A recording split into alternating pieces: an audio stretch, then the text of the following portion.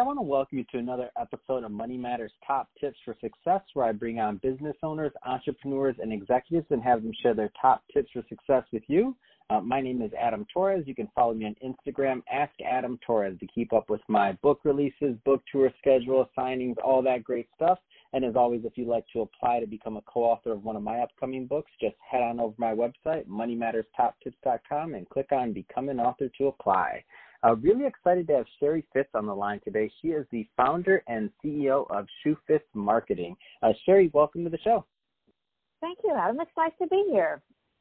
So I can see you have quite a bit of experience both in marketing and in the financial services area, and I definitely want to get into all of that. I know a lot of my listeners, that's the content they want to hear. They want to hear strategy. They want to hear what's going on in marketing, and somebody from a financial background, it's always useful. A lot of advisors listen to the show. That being said, though, let's just start a little bit earlier. Let's just start at the beginning. So how did you start out really as an entrepreneur and in business? Well, I think my first real job my first attempt at being an entrepreneur was when I was 4 years old, and I made my own rose petal perfume, and I put water and rose petals in a baby food jar, and then I would walk door to door and try to sell it. I think I made off of 2 doors, but whatever. Can you imagine? So that's kind of hilarious. My entrepreneurial start. I really think I got the entrepreneurial bug, which is, eat what you kill, when I was paper girl.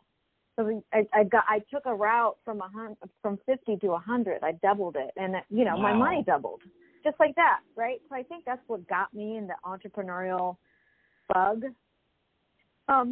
Yeah.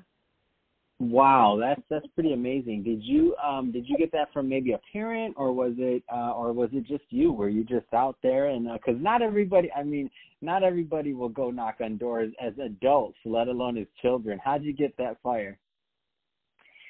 I have no idea. I was one of 4 kids. And I was really not into babysitting. That is so boring to me. Or my sister picked strawberries, boring. And so I think, we were all kind of probably encouraged to make our own little money, and I just decided to go where there was more money. Right? No. And I think interesting. Wow. I mean, I was probably 12 or 13, and here I am walking around the neighborhood, at dusk, collecting money from people. That wouldn't happen now. What kind of advice would you give to, let's just say, that new college grad that's out there thinking about becoming an entrepreneur, or they're thinking about going to work for somebody, and they're kind of in that middle ground? What kind of advice would you give them? The biggest piece of advice that I could give them is that they should get into sales. Regardless of whether they want to stay in sales or not, they should get into sales. They need to understand how that sales environment works, because most firms are ruled by sales. And then even if that sales experience is pretty entrepreneurial, because you create your own sales plan, your own business plan. You create your own strategy. You got to execute it. You got to modify it and change it. So if I were prescribing to everyone just out of college, it would go find a sales job. I love that answer, and I couldn't agree more. I mean, sales has gotten this bad rap in the past, or, people think you have to have this extrovert personality or all these other things, but it's really just at the basis of you need to figure out how to provide value and give somebody something that they're willing to give you money for doing. Like, that's the bottom line when everybody tries to complicate it. And now the good thing with technology and just the age we live in now is that an introvert and extrovert, it doesn't matter what your personality is. There's so many sales channels once upon a time you may have had to be a little bit more outgoing. And so, like, for example, to want to go knock on doors, that takes a certain skill set and type of personality, not for everybody. But now, I mean, there's just so many other ways to do it. So I really think that your idea of getting into sales is right, 100%. I encourage everybody that, listen to that. If you're thinking about growing a business or being an entrepreneur, well, you can create the best marketing plan, you can create all these other things, but if you can't sell, if you can't get somebody to give you money for your product, that business is not going to grow. Let's talk a little bit more about what you're doing present day, Sherry. So let's tell me a little bit more about ShoeFits Marketing. What kind of clients do you help, and what do you do for them? Well, so I am in the financial services industry. I have been in the services industry for 30 years. And so I'm at this intersection of marketing and digital marketing. I started doing email marketing back in 1998. Shocking. It happened.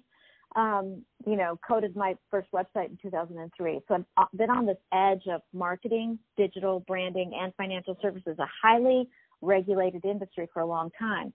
And I'll say that there's a niche right there, and it has served me well to have a specific niche, even, because there's nobody else. There's not very many other people like me. So that's the first thing, I think. But then, so my clients tend to be, right now, I take on a few clients now. I consider myself their outsourced chief marketing officer. So I have several clients that I'm helping who are in massive merger and acquisition mode right now. And so I love to come in after an M&A to help them get everything kind of figured out. That's everything is kind of topsy-turvy. And so I come in and think through, okay, what's the communication strategy going to be, and how are we going to take care of the salespeople, as an example, because they're going to need more material and stuff. So I do that. And then because I'm in financial services and have been in financial services for so long, it's a very male-dominated industry. And, whatever it is, for me, I just feel compelled at this particular point in my career, in my life, to give something back. And so my passion project, and a really fun thing that I've been doing for a while, is I have a podcast called Women Rocking Wall Street. And it's specifically focused on increasing the number of female leaders in financial services. Because when we start in financial services, there's about 46% of us of the working population in that industry. And when we get up to executive levels, it's 15%. What happened? So I want to try to help women survive and thrive, and, help organizations see that diversity and inclusion is not a nice to have. It's you got to get some, because organizations that are diverse and inclusive outperform those that aren't. I love the mission, by the way. So in my experience in financial services, you're correct. It's definitely it's male dominated, and depending on what roles you're in, and I did not know that stat about the difference between when somebody's entering and exiting. So that's quite amazing. What was the name of your podcast again? Women Rocking Wall Street. Oh, I love it. I'm going to have to check that out for sure. And definitely to the listeners, check that out. Women Rocking Wall Street. I think it sounds like an amazing podcast, and also just an amazing thing to really put your knowledge and expertise in, because you are a unicorn to have real financial services experience and to have real marketing experience. I mean, email in 1998, that's impressive. Well, it is. That was right after my paper route. Trust me, that was what were open rates then compared to now, right? Exactly. We couldn't even get open rates at that time. Wow, right? That's true. You're right. That's the beginning. You're right. Uh-huh. What kind of trends are you noticing in marketing for financial services? So there's a lot of firms listening to this podcast right now, and they're thinking, what are they doing what they should be doing? Are they not doing what they should be doing? What kind of trends are you noticing?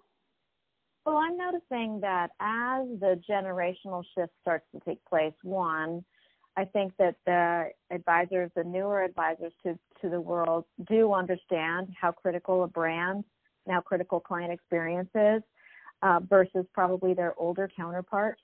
So I think that's the first thing, that there's this awareness. I think the second thing is that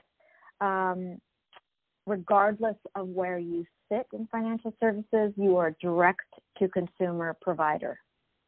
No, Amazon is now in the credit card business. Amazon is in healthcare. Amazon's going to get into banking, whatever. So how can advisors differentiate themselves? I think it's really critically important to pay attention to their client experience and their branding. And so I've really been preaching that, and it's fun to see some advisors really taking the bull by the horns and following that advice. Do you think that the industry and kind of like fintech overall is going to change how advisors market themselves? I do think that advisors, so there's nothing really differentiating about being a stock jockey, right? Not anymore. Mm-hmm. Not when you can go to Robinhood and buy your own stocks. That's not it. So I think that advisors, I think that robo-advice, right, the AI-enabled advice, is not going to disintermediate advisors, but advisors, the smart ones, are going to figure out how to use that as a jumping off point to offer better, faster, more transparent solutions for their clients. But you can never really get rid of a human when it comes to humans and their finances. Too many idiosyncrasies that I can see. No, definitely. And so if somebody is listening to this and they want to get more information either about you or your company, what's the best way for them to follow up with you, Sherry? Well, the easiest way is just to go to my website, which is, you can go to sherifitts.com. It's